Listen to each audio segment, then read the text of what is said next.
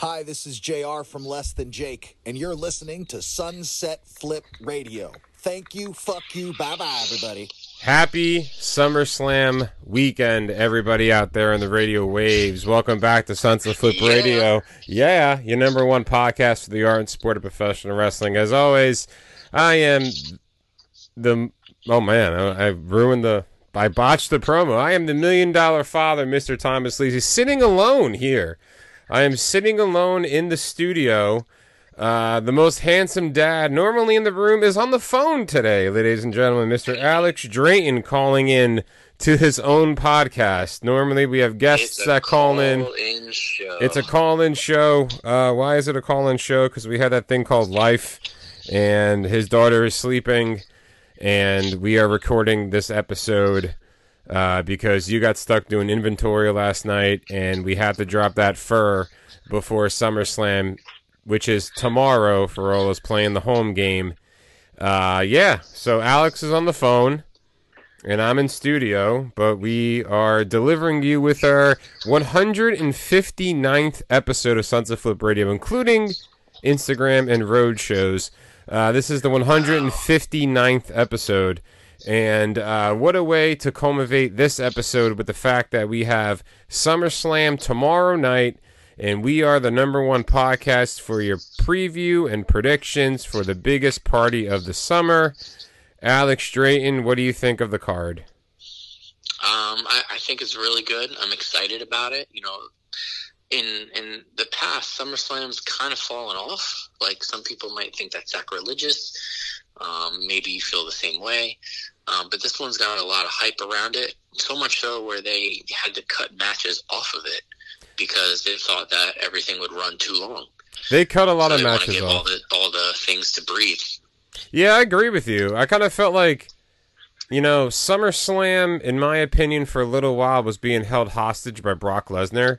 Because, I mean, he had matches with John Cena, he had matches with Undertaker, he had matches with Triple H. It was kind of like Brock Lesnar, maybe like, I don't know, 8 years ago, like he was holding it hostage for SummerSlam.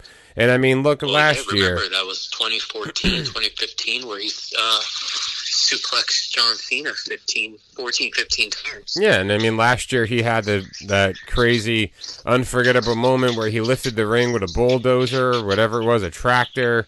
And I mean, now we find ourselves with him back in what they're calling a co-main event. Now, I think they're advertising this as having like 3 main events. So, correct. Between the World Heavyweight title, obviously. It's just fanfare. Yeah. 3 main events. Obviously, there's only one.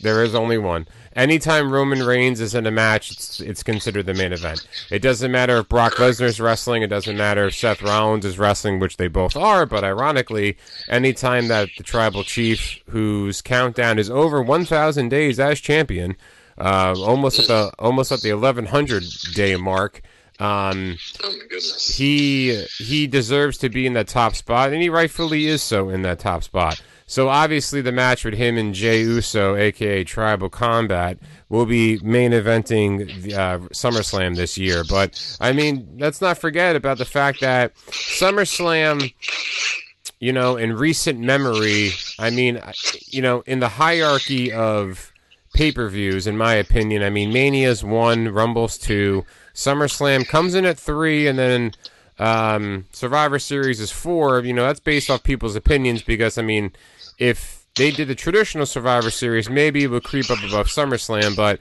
I mean, SummerSlam cards every year, you know, obviously they've been getting better and better. And, you know, the fact that, you know, like I said before, Brock Lesnar kind of held it hostage for a little bit. But, I mean, you know, there have been some really memorable moments at SummerSlam. The debut of The Fiend, the fact that the Universal title was birthed at SummerSlam, in which Finn Balor won, which we'll get to in a second. You know, just coincidentally, 2 things you just mentioned and 2 possible trips down memory lane we could re-see.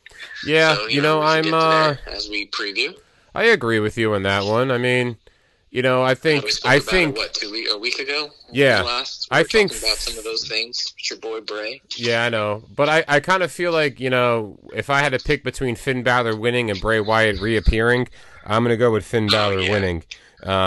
You know, like 95% of the time, yeah. Those things called the dirt sheets, which people live off of, like myself, you know, they're already advertising the Payback pay-per-view in September to be a triple threat main event with Damian Priest, Finn Balor, and Seth Rollins. So I don't know what... I mean, September 2nd is, you know, 29 days away or whatever it is. So, I mean, well, I think a lot can happen from now until Labor Day, right? Yeah, right before Labor Day weekend. So I think it's funny that you say that. And maybe we can start there with the, you know, the World Heavyweight Championship. And, you know, with that being said, I think that this might be Finn's time. Yeah, I think we're at the point now with Finn Balor. The question is, you know, if not now, then when? Like, when is there a better time for him, especially with the fact that the WWE wants to elevate the Judgment Day into a Bloodline-esque role? If you want to tell storylines through the 4 members, what's a better storyline than to have all 4 people having a belt or something that resembles a belt, i.e. Damian Priest, and yet telling the story about how Damian Priest is going to get that belt from Finn Balor and how he gets it in which way that he does. Right, and so what I think is funny there is we've been seeing nothing but Judgment Day. So the Bloodline story, as it has for the last few years, has crept and slowly built. So you always get bits and pieces. I know in previous shows we've always talked about, you know, it's moving so slow. Sometimes it gets boring, but then when it hits, it hits. And, you know, we're in another lull. We'll see the end, this culmination of it on Saturday, so tomorrow.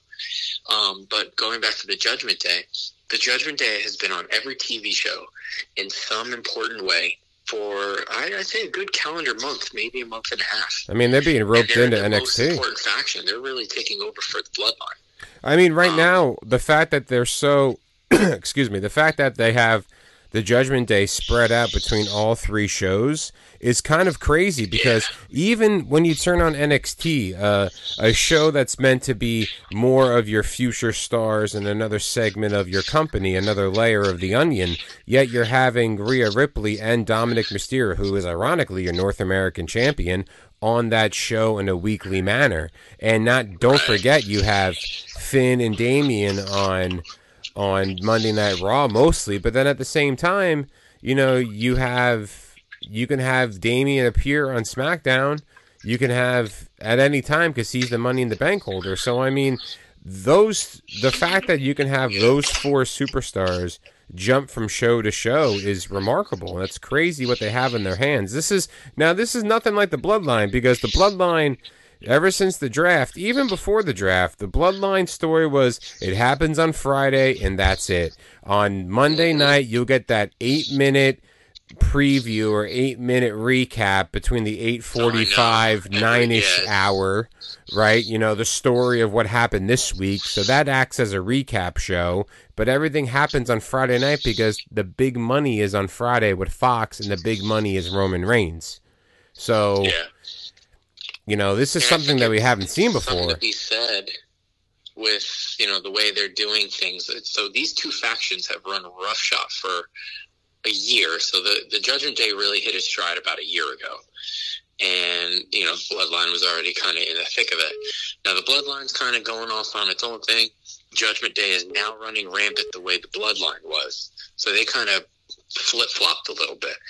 So we actually, so the reason why you're hearing my voice, even though Alex was in mid-sentence, is the fact that that little beep was I had a phone call on my phone. So we had to stop, which we rarely do, and now we're back to you at the 9-minute and 40-second mark. So Alex was talking about how the Bloodline and the Judgment Day kind of flip-flopped in their roles on television and popularity within the WWE. And now Alex is going to finish his point now before we move on. So, you know, they, like I said, they flip-flopped. So now the Bloodline is doing a lot of infighting. And they've always kind of kept to themselves in a way. And I'll touch on that in a second. But the Judgment Day is now taking over that number 1 spot, ruling all shows, ruling the roost just the way the Bloodline used to do for the last few years. Now, with the draft, like you had mentioned, Tom, now everything's kind of kept to one show. So, you know, the Judgment Day find it very odd that they're kind of going this way. So you would almost, I don't know, it would be smart to run like 2 will they, won't they breakup angles within a short period of time. Mm-hmm. Like, and I say that between Finn and Damian Priest. So, more curious to see if he tries to go for gold on SmackDown. Because everybody's kind of got their own thing. And that's off of the heels of if Finn wins. So let's hypothetical. It's a hypothetical piece here. Let's say Jay somehow beats Roman, right? And then you get a cash-in. Now, those two keep fighting, and then eventually they'll come back to it at Payback and whatever, but, and then, I don't know, it's very, like, something that I hadn't thought about until somebody, I was reading something, and I was like, you know what, that's actually I didn't think it could be a slight possibility, although it's totally not going to happen.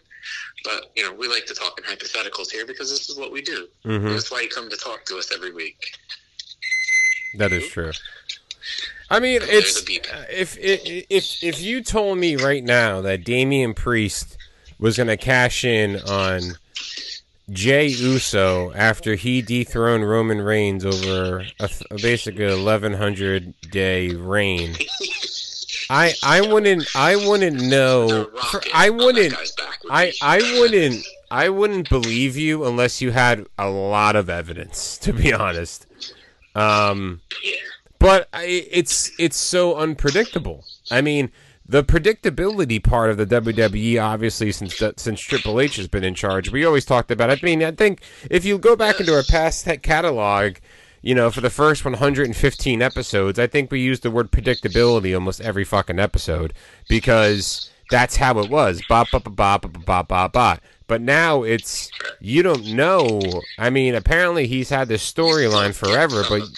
you still get that normal stuff, but now there's what they do with television and the way they write it is they are planting that seed of actual doubt, where in the old ways, a year or so and change, you used to always know, just like you said, it's a cadence. Here, at least it makes it fun. Sometimes predictable things are good, and when it's done right, it feels great. Oh, yeah. I mean, I think when Cody Rhodes winning the Royal Rumble, I think everybody saw that coming, and I think everybody saw the fact that Rhea Ripley was the... I'd have to say that was probably the biggest swerve in a while. I mean, I think everybody knew that Cody was going to win. He was going to show up at 30. But the question... I think it would have actually hurt Cody. We talked about, it's inevitable. Yeah. But I think now, knowing what we know, and this is the fun part about what we do, and the takes we can have later, and when we revisit it, is the bigger story will be hopefully next year in Philly, and we will be there. Yeah, I know. I mean, it's... Did you watch his documentary, by the way? I did not watch it yet. It's very good. It's like 2 hours. That's what I heard. But, so now, we really don't have a plot here, so we're just going to jump around, but, are we... we don't have a plot. A bad movie. Yeah. Are we at the point where we really don't want to see Cody Rhodes win and beat Roman Reigns because we rather see a different person do it, or we rather see how the bloodline story goes? Right now... We said the same thing with Sammy back in February. Yeah, I think we said the same thing, and it's like... It's tough to say, though, because it's like, okay... Cody Rhodes, he has the documentary, but at the same time, we were getting regurgitated all Cody Rhodes stuff leading up to WrestleMania last year, and then we're like, oh yeah, he's going to win, and then he didn't win. So that was because I think Triple H's bloodline plan really didn't fully evolve until after Sami Zayn. Now it's kicked into overdrive. Now, we're at the point where you got to end this storyline soon because you're afraid of it getting stale. But at the same time, you're afraid about how many other routes they can go besides Jimmy the Gimp coming back and stepping in instead of Jay, or even seeing Solo. But then to tell the story of Solo and Roman's going to take time because obviously Solo is against his brothers. Do we see... So that's the other thing. Is there are other avenues that they can continue to keep this fresh. You got to keep it going, though. Last year, at this time, we were like, oh, is it getting kind of stale? What else they can do? They've been doing all this stuff. And they keep throwing little wrinkles, and you know how they say you can only fold a piece of paper like maybe 7 or however many times. They're folding it past that point where even the strongest person can fold it, and they're still folding it, and it has so many more layers. It's like in Shrek. What did Shrek say? Ogres have layers. The WWE has layers. They do. I think Triple H has to have a lot of different layers of the storyline, because the fact that he put so much time and commitment into this, and the fact that he put so much time and commitment into building a storyline around Roman Reigns' over 1,000-day reign, and the fact that he hasn't been pinned in so long until last month. I mean, yeah, I'm convinced that Triple H is really trying to make all of his people at the top. So this is his reign, this is his regime, this is his company for the most part. And, that's why Gunther's up there with, we like nostalgia. We like to know who's the longest this and who's had this many titles and blah, blah, blah. Because we're a sucker for numbers. We're in a number society. It's like ESPN, where there's a stack for freaking everything. Yeah, I mean, you have... But I think Triple H is trying to wipe out all the old school. With, obviously they're going to be there, and they can still go back and find out their story. But now it's trying to push the company forward instead of always relying on the then, the now, the forever. Here's, get rid of the now. The then. Let's talk about the now and forever. Well, I kind of feel like right now the last hurdle in Triple H's scheme of relevancy and scheme of taking over like Monopoly is Roman Reigns. I mean, if you look at... That's still part of Vince's last... That's what I'm saying. That's the last obstacle, because Rhea's in place. Yeah. Rhea's in place. Seth is in place. And guess what? If Seth doesn't get into place, then you have Finn, who's a Triple H guy, or you have Damian Priest, who is a Triple H guy. So Seth was always a Triple H guy. So I mean, he was always at the top. Anywhere you go, you realize that Triple H's guys and girls are all over the program. Asuka, Rhea, Sammy, Kevin Owens, they're all Triple H's people. I mean, yeah, Roman Reigns was brought into NXT when Triple H was there, but the fact that Roman Reigns got called up pretty quickly to form the Shield under Vince McMahon, separated from the Shield, and headlined multiple WrestleManias, beat the fucking Undertaker at WrestleMania, who is a Vince guy, obviously, and now Triple H has to live with the fact that he has one more hurdle, which is the story of the bloodline, to get past, to really make an impact on this company and to put his fingerprints on it. This is the last. It's like the last boss in the Mario. It's like Koopa, you know what I mean? Like you or Bowser. I think his biggest mark so far, and this might be a really hot take, but it's a good take. His best mark in like his Triple H's kids, right, is right now currently Rhea Ripley. Absolutely. She is the pinnacle of what he's trying to achieve with the superstars and to make them so huge. And she is the linchpin to all of that. Yeah, I think, well, I mean, Rhea... Seth established himself a long time ago. And, he kind of beat out everybody else, including Roman, I'd have to say. Because nobody was higher than Roman until the COVID stuff started. And he was gone, and he came back with Heyman. Well, he was so really generic, though. I mean, Roman only had one layer to his game. Like, that was it. I mean, the babyface, John Cena-esque, always headline WrestleMania, and, Roman's going to win. That's Vince's thing. Like, that's Vince's guy. I mean, it's like the John Cena syndrome. John Cena headlined every pay-per-view, and, he won every pay-per-view, or he was a 16-time champion for a reason. But, I mean, Seth Rollins can afford to lose every match for the rest of his career, and he's still going to be in, regards of one of the greatest entertainers in this era right now. Yeah. He successfully, I think he's had a phenomenal career where he's did so much that if he left tomorrow, he's a Hall of Famer. Mm-hmm. You know what I mean? Like that's just what Triple H did. Like he brought him in as the first ever NXT champion, and he brought him in as the leader of the Shield, or the one to break the Shield, and as the future, and the architect, and all those different gimmicks. And now he's doing this, but now his not his ego, but his persona has gotten so big outside of the company that you're starting to see him in movies and commercials, and he's really getting his name out there. And Roman did the same thing. Bianca's doing that right now. The Miz did it. So I mean, like, for Seth, and maybe we can start off with this, and the Seth Finn match, like. Even if Seth did take the L this weekend, and to be honest, man, I'm really leaning towards Finn. I'm leaning towards Finn, and I'm on the Finn train. I've always been.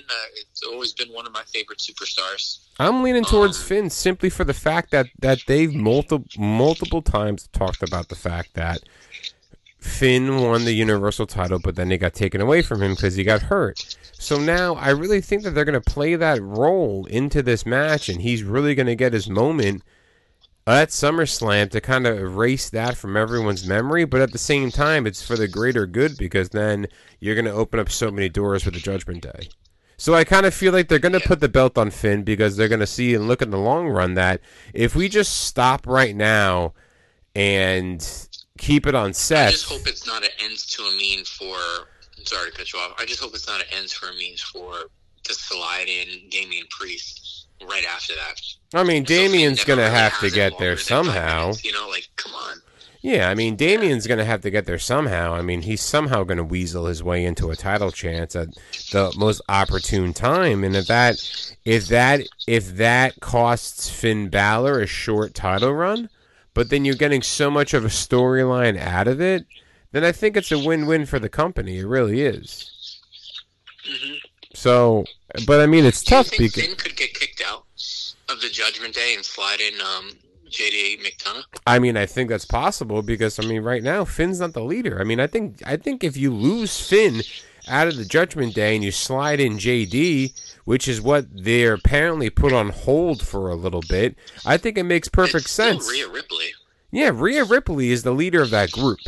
So, I mean, when they kicked Edge out and they replaced him with Finn, a lot of people thought that, oh man, Finn's the guy. But then Rhea just catapulted into the mainstream, where she's taken over this group, this direction that she has them in. Yeah. So I think that was organic.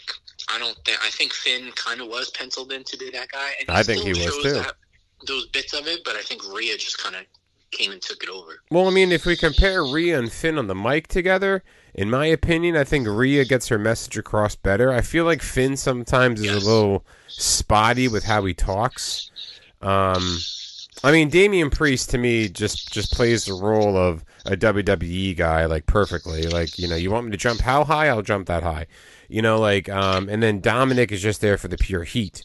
But Rhea really depicts, and she really translates all their promos and all of what to get out of this group, and the fact that she's the face, she's the vocal point, and I mean, she's a dominant person in that role. Now, like, if we're talking about the women's division right now on that side of Raw, it is poorly booked. I'm sorry. There's nobody. There is literally likely to be at the top. Nobody. I don't even know what's going on with the Raquel Rodriguez. No, you have nobody. You have A and B. A is SmackDown. I mean, A is Raw. B is SmackDown. You have Rhea on this show against, and like, who was she really challenged after she beat Charlotte? Natalya has challenged her. Raquel but she's just dominating all these wrestlers. There's nobody that is a formidable challenger for Rhea Ripley that is on Raw. There really isn't. I mean, there is, but they're involved in other things, keeping Becky away from it. I mean, okay, yeah. I mean, Becky Lynch is the only name, but I heard Becky wants to take time off, and the fact that her match with Trish is going to get pushed back, it's going to get pushed back now. Like, that doesn't do any good for Rhea. I mean, yeah, she still has the belt around her shoulder, but I mean, that's going to get old after a while when you have nobody as a formidable challenger except Becky Lynch, who's tied into a meaningless feud with Trish Stratus. And, this would be a great time for them to acknowledge that. Like, let's say there was a big free agent woman to be signed, right? This would be a great time for Rhea to cut a promo on Raw and say, there's nobody left. Becky's off doing her thing. How they can cut that promo. Yeah. And this would be a great time for a surprise person. Like, I don't know. I mean, I think it's made for it. Yeah, but I mean, I don't know. I don't know much about the female free agent talent out there. But then I think that talent pool is kind of all locked up personally. Yeah, but then on option B on SmackDown you have Bianca, Asuka, and Charlotte. Wow. I mean, and you still have Bayley, and you have Io. So I mean, like there, you have women that were multiple time champions, and you have the woman who has the Money in the Bank briefcase. Wow, on one show, and then you have Rhea by herself on the other, and you have her and Becky Lynch, but it's too early to tell the Becky Lynch story because we're going to see it. I mean, what I really think is going to happen is the fact that Becky is probably going to win Elimination Chamber, right? And the right to face... Which is in February. So yeah. It's a long time away. I know, but I mean, at this pace, if you want to book Rhea and Becky at Mania, which is what they want to do, how is Becky going to get there against Rhea unless she wins the Chamber or she wins the Royal Rumble? I don't think you're going to want Becky Lynch to win the Rumble again, right? No. I mean, the fact that you had you have Asuka, you had Ronda, you had Charlotte, you had Rhea, and you had Bianca win the Royal Rumble. I mean, but then at the same time, that's hard to figure out who's going to win that. So I mean, like you're running out of top names unless you really want to establish somebody early. You're trying to establish Raquel Rodriguez, but I mean, she's getting the shit beat out of her by Rhea. To the point where... She needs to be a heel again. Yeah, but I mean... She doesn't have that heat like she used to in NXT when she was wearing all black. Yeah, but I mean, she got the shit beat out of her, basically, and then that costed her tag titles with Liv. Then Liv gets taken out. I mean, I don't think you really need to do all of this work to make Rhea the dominant person that she is. I just feel like her track record when she was in NXT, UK, and regular NXT, and now how she got brought up to Raw. She won the title a couple years ago from Asuka at Pirate Mania at Tampa, and like, you don't need all this work to get Rhea over more. They should take that time and devote that to building up other women to challenge Rhea, because everybody knows Rhea's dominant. Yeah. That's the problem that I have with the women's division right now, because you don't see the future opportunities for Rhea except the fact that she's going to be there talking the same smack and doing the same thing on a day-to-day basis. Yeah, I have one person that I could think can work themselves into it more quickly than somebody else, and I want to point towards Shayna Baszler. Okay. Her thing that she's got going on, I think, and hear me out because I think it's really legit, what she's got going on with Ronda, once she handles that, she's established that dominance. It's Ronda Rousey, because you have to kind of play off of that, right? That's who she will end up beating, blah, blah. And so I think that by Survivor Series, I think we might see something between... and there'll be somebody in between, just to give some reps for other people, But I think, we could see Shayna kind of start to build here and really start to cook. Again, another Triple H person.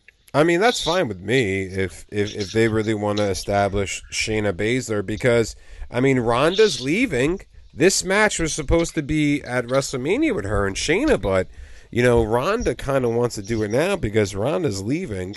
So, they're pushing that matchup. Obviously, in my opinion, if we're going to cut... I mean, the fact that we talked about we think Finn is going to win. Then we talked about Rhea. Now we're going to lead into this Ronda and Shayna thing. Is that I think that Ronda is going to go out on her back because of her friend, and I think everybody knows that this is the end of Ronda Rousey because she's kind of pulling the plug on her WWE career, which is perfectly fine because I think that where she is right now, she's not going to get any bigger than what she's already been through. Yeah. So I mean, I think her short stint, let's say. Although it doesn't really seem so short. I mean, because based on Manias, when she appeared over in New Orleans, was at 34? Mm-hmm. I mean, she had a really good career. It carried some time. I mean, look what she did. She headlined the first ever women's pay-per-view Evolution. I mean, she debuted at Mania in the longest match of the night. She's been a multiple-time champion. You know, she's been a women's tag champion. She's been a Raw women's champion, a SmackDown women's champion. She came from a UFC background, which, you know, we never seen for a woman before. And, you know, she really had a pretty good career. I think the WWE got as much as they can out of a talent like her. Yeah, agreed. And she took time off because she had a kid, and she took time off. And at the same time, she's still been doing things because of her name being Ronda Rousey out there in Hollywood. So, I mean, I think that she realized that she's not going to go any higher in the WWE. You know, she realized that the run that she had, and she main evented the first WrestleMania for women. So, I mean, like, you know, like when you really look back on Ronda Rousey's career, like, okay, yeah, you know, she, 4 years, whatever. But I mean, like in those 4 years, she did a lot of stuff. Like, it's not like she just did nothing. I mean, do I personally like her? I mean, in the ring, she's not bad. I can't listen to her on the microphone because it sounds really, really bad. But I mean, you know, for the casual wrestling fan to see what she did throughout her career, I mean, I'll give credit where credit's due. She didn't have a bad career. I don't think she did. Yeah. No, it was. She got better. It progressed. Like, you can go from match one, which I still do think was like her best. Yeah. Maybe there's another sprinkle in there too, but she had a couple decent. She had a couple decent matches with really Charlotte. Good. She had a couple decent matches with Charlotte. I mean, I think her whole feud with Liv was just pointless. I think there was an influx because of Vince being out, and here comes Triple H. I think that's kind of they were a victim of that.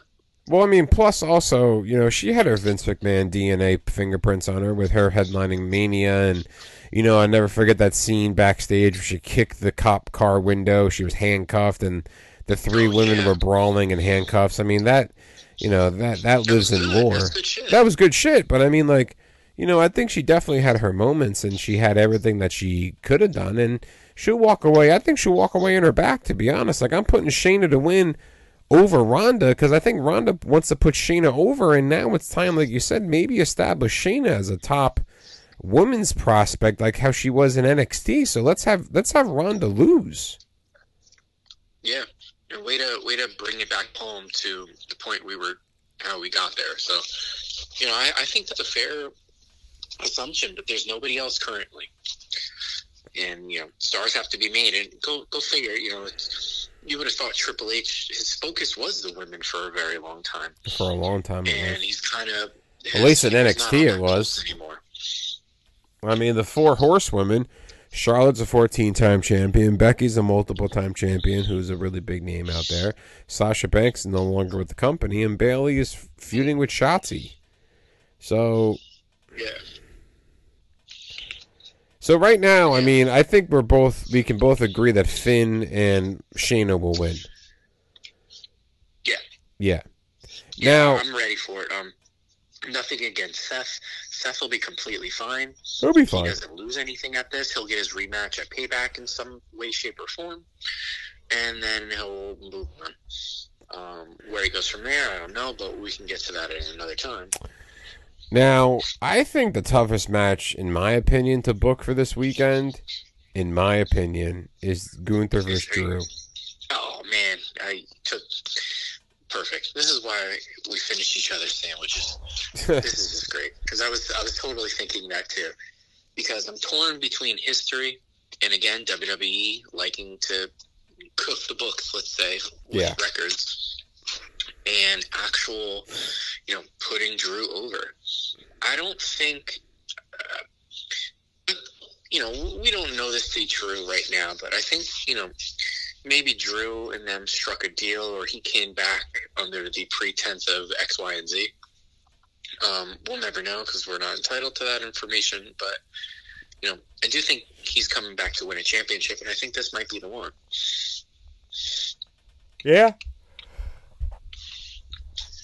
Sorry, are you on? I mean, I think, No, you're good. I agree. It's just that, Gunther has been so dominant that is it now to me, Gunther is just like Roman Reigns Jr. It's like, do you pull the plug now on him? Because, like I said 2 weeks ago, which I'm going to say it again, he's my early pick to win the Royal Rumble. Gunther is my pick right now to win the Royal Rumble. Put him into this title scene. He's got to lose it. He's got to lose it. He's got to lose it. Intercontinental Championship, let's say next year at Mania, because that's way too long. He needs to drop it in the next 4 months. I mean, the most formidable opponent for him to beat or to drop it to is Drew. I mean, Drew McIntyre had a huge run and memorable run getting to the championship, and him conquering Brock Lesnar at the Royal Rumble, him winning the Royal Rumble, him kind of carrying us through the COVID mania as a world champion, having feuds with Bobby, having feuds with Seth, having feuds with AJ, having feuds with the fucking Miz for all people. Like, it's funny because he is very over, right? But now you say to yourself, we got to have a plan for Gunther, though, right? So say if Finn wins and it's Roman, right? And then you have Gunther. Like, I think Gunther's awesome, and I really like him as a talent, and he's not bad on the microphone. And, he's that old school mentality with wrestling that kind of, he caters to those people. He caters to those people, though. Yeah, of course, man. Yeah. I mean, this is the toughest one of the night. I mean, it's a coin flip. I mean, if you want to establish Drew McIntyre as one of your top guys, but It's a great coin flip. Yeah, it's a tough coin flip because you're going to establish Drew McIntyre as one of your top guys holding what you want to be one of your top titles, even though they consider, it's a mid card. That's bullshit. It's not a mid card. I mean, it's a formidable title. It has its history. But now there's even more history behind it because Gunther can beat Honky Tonk Man's record. Mm-hmm. So and he still has to win tomorrow and get almost to the end of the month, if not to the end of the month, to do so. Oh, he will. If he wins tomorrow, he's going to shatter the record. Yeah. Yeah, he has to. He's not going to just beat it in a day. He's one more day over that mark. He's going to take it and go further with that. Plus, I think that could carry into Survivor Series or something. Plus, I kind of feel like Triple H wants to be like, okay, Gunther, you're going to be the longest reigning Intercontinental Champion of all time. You're going to beat the Honky Tonk Man's record. The fact that we're saying that the Honky Tonk Man, who had such an unmemorable career in the WWF, except him being gifted the IC title because Butch Reed was late and didn't show up to a house show, is so crazy to know that he is the number one in the clubhouse with the length of reign for an Intercontinental title. Yeah. That just boggles my mind how that happens. But that's life, though. But whatever. I mean, God, do you do it now with Gunther? Yeah, I think so. So talking it up as we're doing right now, trying to predict things, I really. So here's a scenario. Drew loses, and it puts him off the deep end, and now we get a heel Drew going forward, right? Which I'm kind of leaning towards that happening. Gunther, I think, will go on to another program before he eventually hooks up and links up with the person who's going to eventually take his title, which I think that's going to be around Survivor Series, because they need to get the title off of him for him to build into the Rumble, for him to build into another huge feud going into Mania. And that's the perfect time to do it with no pay-per-view in December and the Rumble being at the tail end of January. So then, with what you just said, I think we both can agree that the WWE cares more about Gunther having that champion of length of reign, or whatever you want to call it, rather than Drew getting his shot. Because in my opinion, I think Drew McIntyre, say if Drew lost, right, and he just went from that to, he got his hand in something else, like maybe the World Heavyweight title run. I think Drew can afford the loss, to be honest. He can, but I don't think I think he'll turn heel. I think there's a lot of signs pointing to that. Something that I think he actually wants to do. Yeah. I think now, with his status now in the WWE than when he was a heel before at WrestleMania in New York. Oh man, when he lost to Roman Reigns. Yeah, we were there for that. There's more to a heel Drew McIntyre. Heel Drew McIntyre is heel cool. are you going to have on that show? Yeah. Then you have Bobby Lashley. Is he a heel? What's going on with him in the Street Profits? Like, you can't have too many heels, right? I really thought that Melo was going to lose, and they called up. No, but speaking to that, him and Trick Williams aren't a thing really anymore, but it was mutual. They're separated. And, right. They'll come together for a tag match, but as far as singles runs, they're gonna go their own way, right? Which is fine. You know what? I'm gonna go with Gunther. I think that the WWE wants to establish this guy as one of their top superstars, and I think Triple H is going to start with him shattering Honky Tonk Man's record, leading into him winning the Rumble, and then leading him all the way to Mania to challenge for a title. Yeah. So he can lose it sometime after he shatters the record, which is going to be... Because guess what? Say he breaks the record one day, and then the next day he loses the title. Guess what? He has the record, and we're living in an era, like you said, of days. So I think if you care more about the days, then you're going to care about the fact that he has had the record for the title run. Yeah. Just so we don't agree on everything, I'll just say Drew wins. Although, Vegas odds, and who cares about odds in wrestling? It's predetermined. Although, how dare I? It is. It's still real to me, damn it. I'll go the opposite of that, and I'll say that Drew wins. Just for some dramatics, so we're not agreeing on everything. Although, when you look at the card from soup to nuts, being a realist, you gotta see that not much could change here, with the exception of that championship. Yeah, you're right. No, That's so more likely than the other one. I think leading into this next thing we're going to talk about, and say if we do get a Drew, a heel, so say if McIntyre loses, right, and then the next night on Raw or whatever, Cody Rhodes comes out, right, and say if we get the heel McIntyre where, oh my God, are you going where I think you're going with this? What? Heel Drew versus Cody. Face Cody? Yeah. Well, that puts butts in seats for the next 5 to 6 months. To be honest, I think that would be an awesome feud. If Drew McIntyre loses... Final boss leading into Cody's push again for 40. You got to fill the time. You got to fill the... Should be Gunther, but that's a whole other... Yeah. You got to fill the time somehow. Yeah, but Cody... So are we going to go to Cody Brock now? Might as well. Yeah, might as well. Well, we already said it. Fuck it, we do what we want. Man, I don't know. This one's easy. On that one too, because this one's easy for me. Just trying to think ahead. Cody is the no-brainer. Absolutely. But Brock is Mr. SummerSlam. Yeah, I know, but I think Cody could take a loss. Cody needs to lose. We need to be, based on his documentary, Cody, I think, needs to lose. He needs to kind of keep playing from underneath. He already lost once to Brock.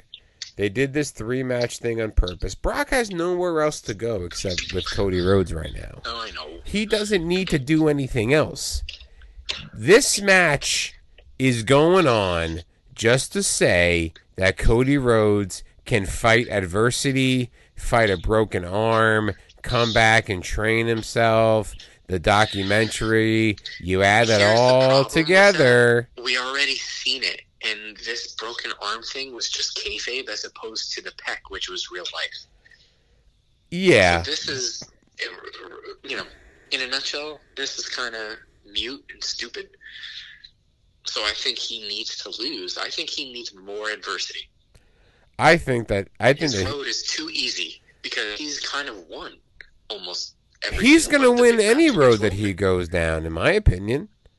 I mean, the fact that he beat Brock on a roll-up in Puerto Rico, essentially, pinned his shoulders down, and then Brock beat him in Saudi, and now the rubber match, I mean, obviously you need the face to go over because Brock has nowhere to go except WrestleMania 41 because it's going to be in Minneapolis. That's his swan song. That's Brock Lesnar's retirement right there. Right, WrestleMania 41. It's going to be in Minnesota. I think he's going to retire then. But I mean, I kind of feel like you still need that build for Cody Rhodes. He's over as fuck. Yeah. He's selling a bunch of merchandise, and everybody knows that he's going to be the guy to take the belt off of Roman possibly at WrestleMania 40 in Philadelphia. So I kind of feel like he does need this win to establish himself, but at the same time, you got to build on his character and pad his stats a little bit for him to get from now until Mania.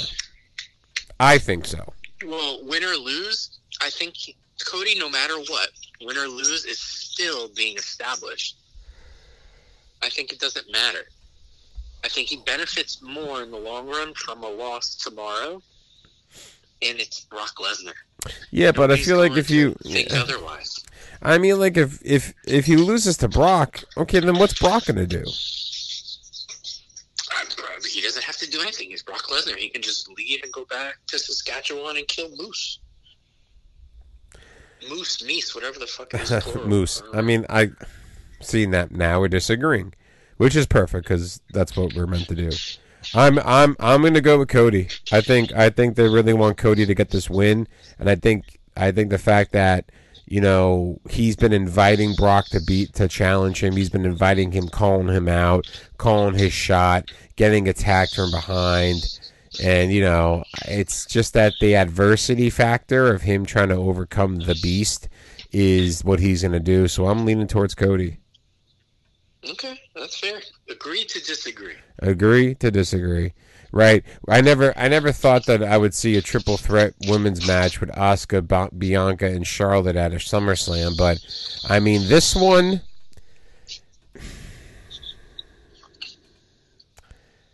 I don't know. I really like... I don't like it, personally. I don't think the build was good. No. It's very rushed and thrown together. I think three huge names. I think the build is more of Bianca versus Charlotte than anything else. Correct. So okay, you have Asuka, who ironically is a champion, but then you have Bianca and Charlotte Flair, who are just talking shit to each other every day. So I kind of feel like they want to go down that route of having them challenge each other at Mania, but maybe get a match with them or two before Mania as one-on-one matches for no title belt.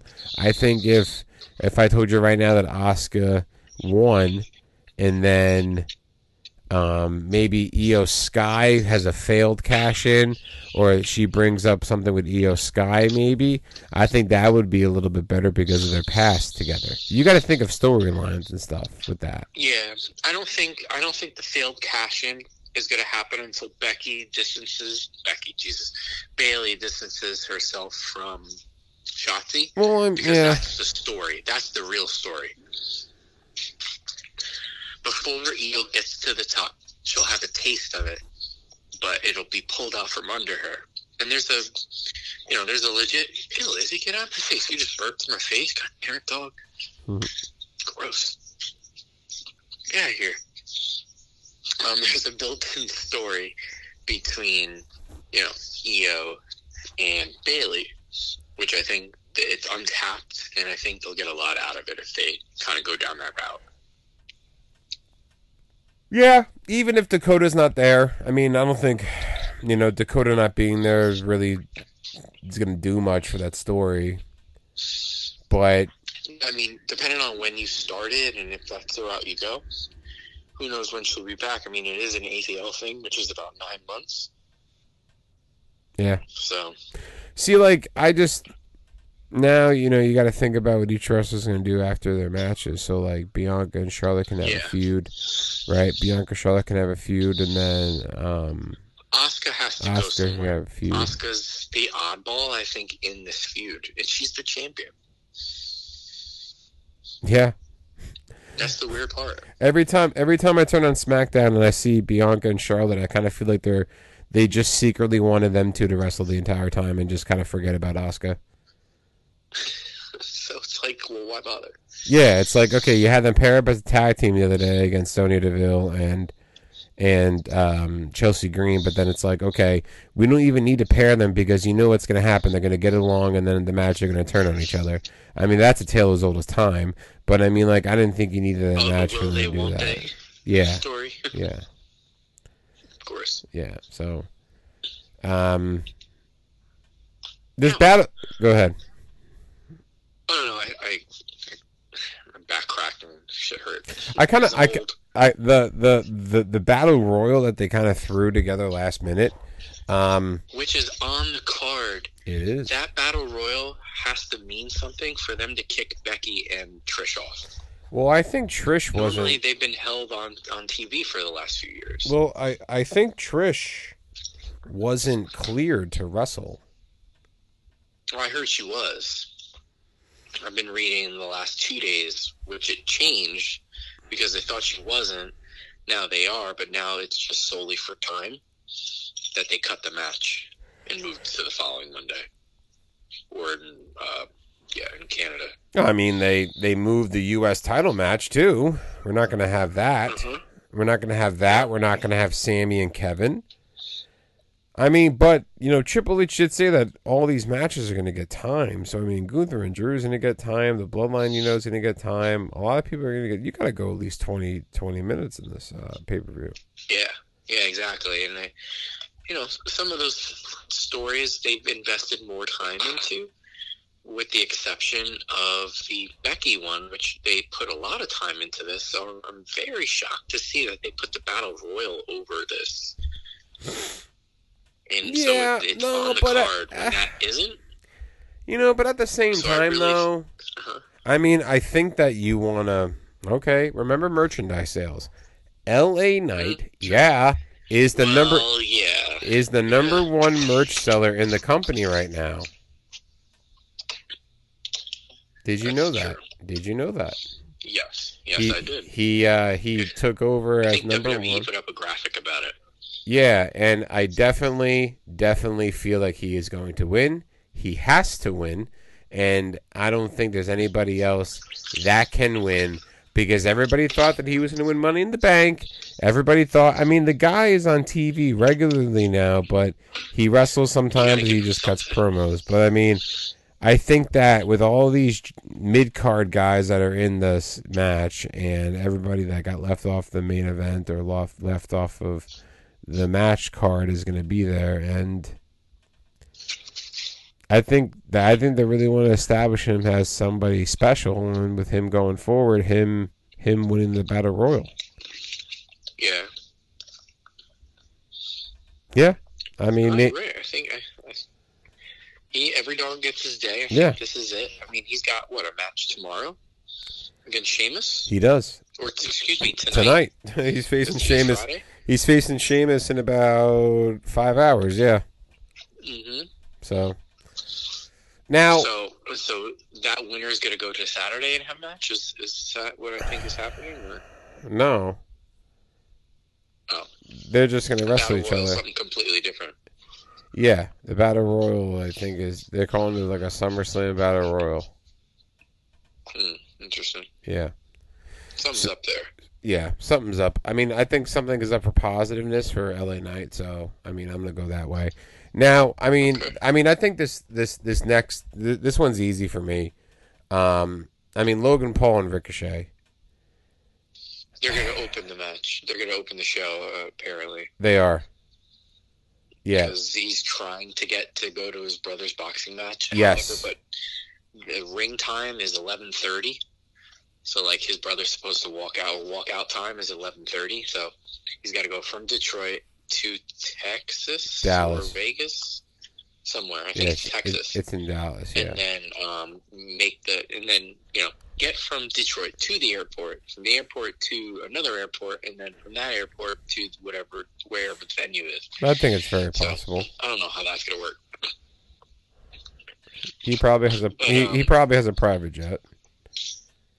Well, even if he has a PJ, he's still got to get to it. It's not going to be outside the stadium. You know what I mean? That's true. That is true. But I mean, like, I kind of feel like that they placed him with Ricochet because Ricochet can afford to lose because that's just the kind of person that he's like. Logan needs the win more than Ricochet. Ricochet can afford the loss because Ricochet is not being portrayed as a top champion. I mean, yes, he was an Intercontinental champion. Yes, he was a tag team champion, but I'm sorry, he wasn't tag team champion. He was a U.S. and Intercontinental champion. But I mean, like, it's really time to, kind of establish him maybe in a different role, which is fine. But you definitely need Logan to get a win under his belt after he lost the Rumble and he lost to Seth and he lost the Romans. I mean, like, you can't have the guy be like 1-9. So, having him win is probably the smart thing to do. It really is. So, I mean, that was easy for me to just say that Logan needs to win more than Ricochet does, and that's pretty apparent. Yeah, that one we can kind of fly past. I mean, I agree with you there. I mean, it's going to be a spectacle. It's going to be a great way to start It's going to be spot fest. It's a great opening match, which, opening matches are few and far in between. Good opening matches or great ones, are few and far in between. No, I agree. Tribal Combat. Oh. So is this supposed to be kind of like a no holds barred sort of deal? I'm kind of leaning towards that. To me, Tribal Combat, like I just said, to me it sounds like a no DQ, anything goes. Anybody can interfere. No holds barred, no rules match. Jey Uso, Roman Reigns, leader of the bloodline is on the table. Whoever wins that will be viewed as the leader of the bloodline. Still, could be Roman Reigns. Mm-hmm. Yeah. So Tribal Combat, man. This is getting good. This is some good stuff. Mm-hmm. And the respect for, like, once they mentioned Tribal Combat, all emotions changed, and the whole game changed for Roman and Jey. And it's most noticeable in the interaction where Solo went to go spike Jey, and he was held off. They came together, they actually hugged, put their heads together, and respectfully walked away. So I'm glad that they're making Tribal Combat into something. It's not just a wonky match title with a set of rules that we already know. I think this is really important. It goes to show, like, there's a new spin on it, which, we need. And, Jey winning, the likelihood of that, probably not going to happen. But, as we talked about earlier, there's a good possibility. Even though that's the percentage is on the smaller side, it's still respectable. And it kind of fits if he did. Jay's the one who started it. He's the one who could have ended it. And they've made mention of that on multiple media outlets, on television, and so on and so forth. Yeah, I mean, like, I'm trying. That's going to be really good. I'm trying to figure out, how they can make this match different. Yeah. I really think Roman should win. And he should win in a way that he doesn't get help from anybody else. I really agree with that. He doesn't have too many wins where I think they just somebody I just watched a video or read a stat where it's been a very long time since his last I think it was against actually Matt Riddle, where his last win without help. His last clean win. Yeah, because I mean, you can tell a story like you can have Solo accidentally hit Roman with a chair, and then Roman still win the match, and then you can go that way. Yeah. Or you can have, it just depends on where you want to go. Yeah, like, it depends on where you want to go, and anything does go. Awesome. Does Jimmy come back? Like, what the hell? Does Heyman try to turn on Roman and align with Solo, but Roman still wins? Mm-hmm. You never know. So I mean, like, Heyman is like the linchpin in all this, but I mean, there's a lot of different routes you can go. I'm leaning towards the fact that you're gonna have Roman win clean, but you're going to have another thing coming out of this. So I'm going to go with this.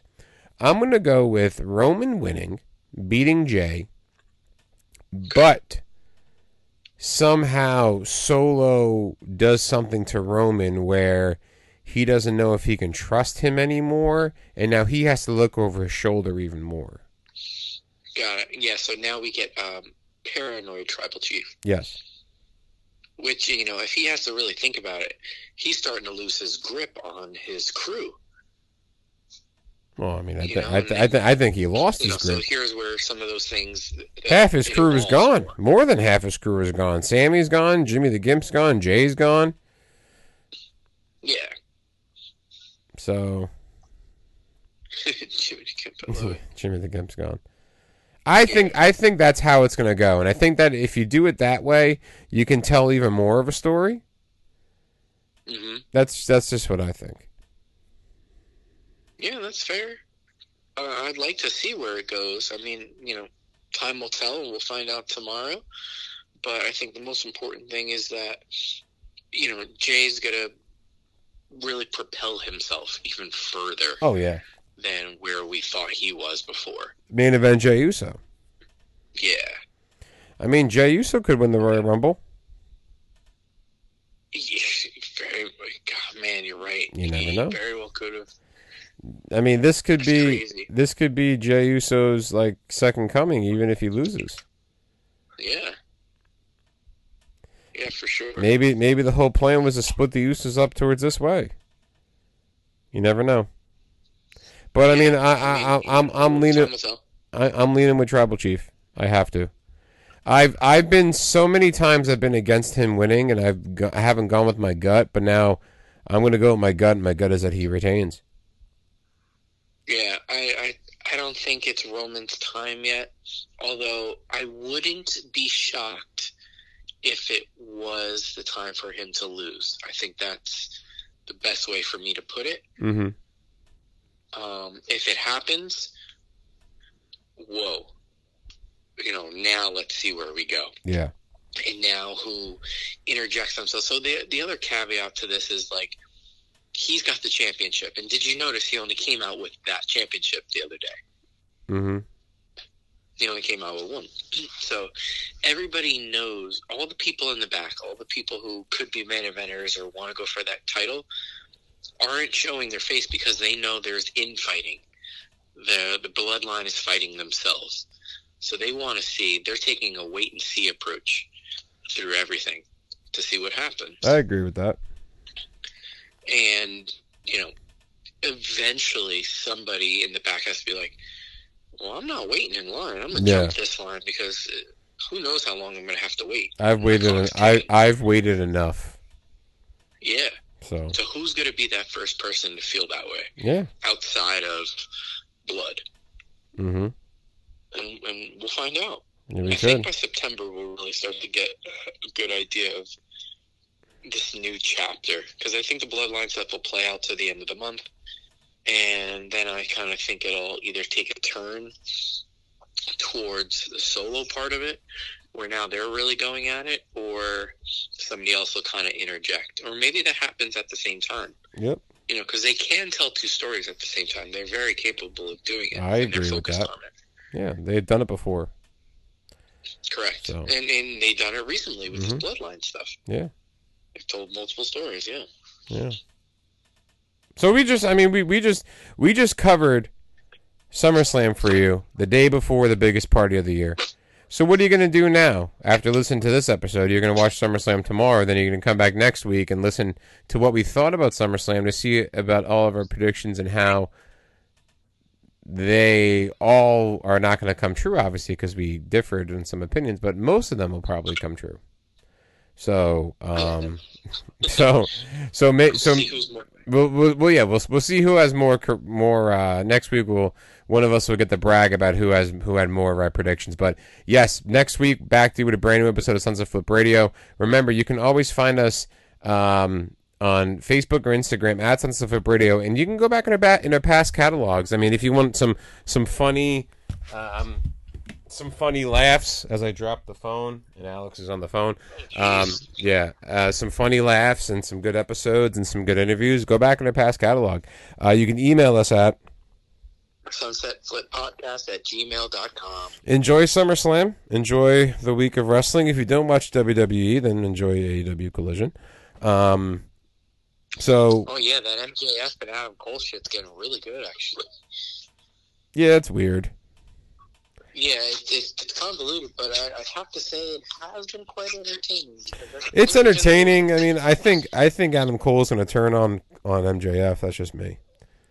So that's just me. Feel that way too. Yeah, maybe we'll address that. Here's a better thing. Did you notice that Adam Cole didn't even look at the contract? Yeah. I think they're both going to go to turn on each other, and MJF is going to have the leg up, and MJF is going to reveal that he is still a big piece of shit. Yeah. So I think that's literally the best way to put it. Yeah.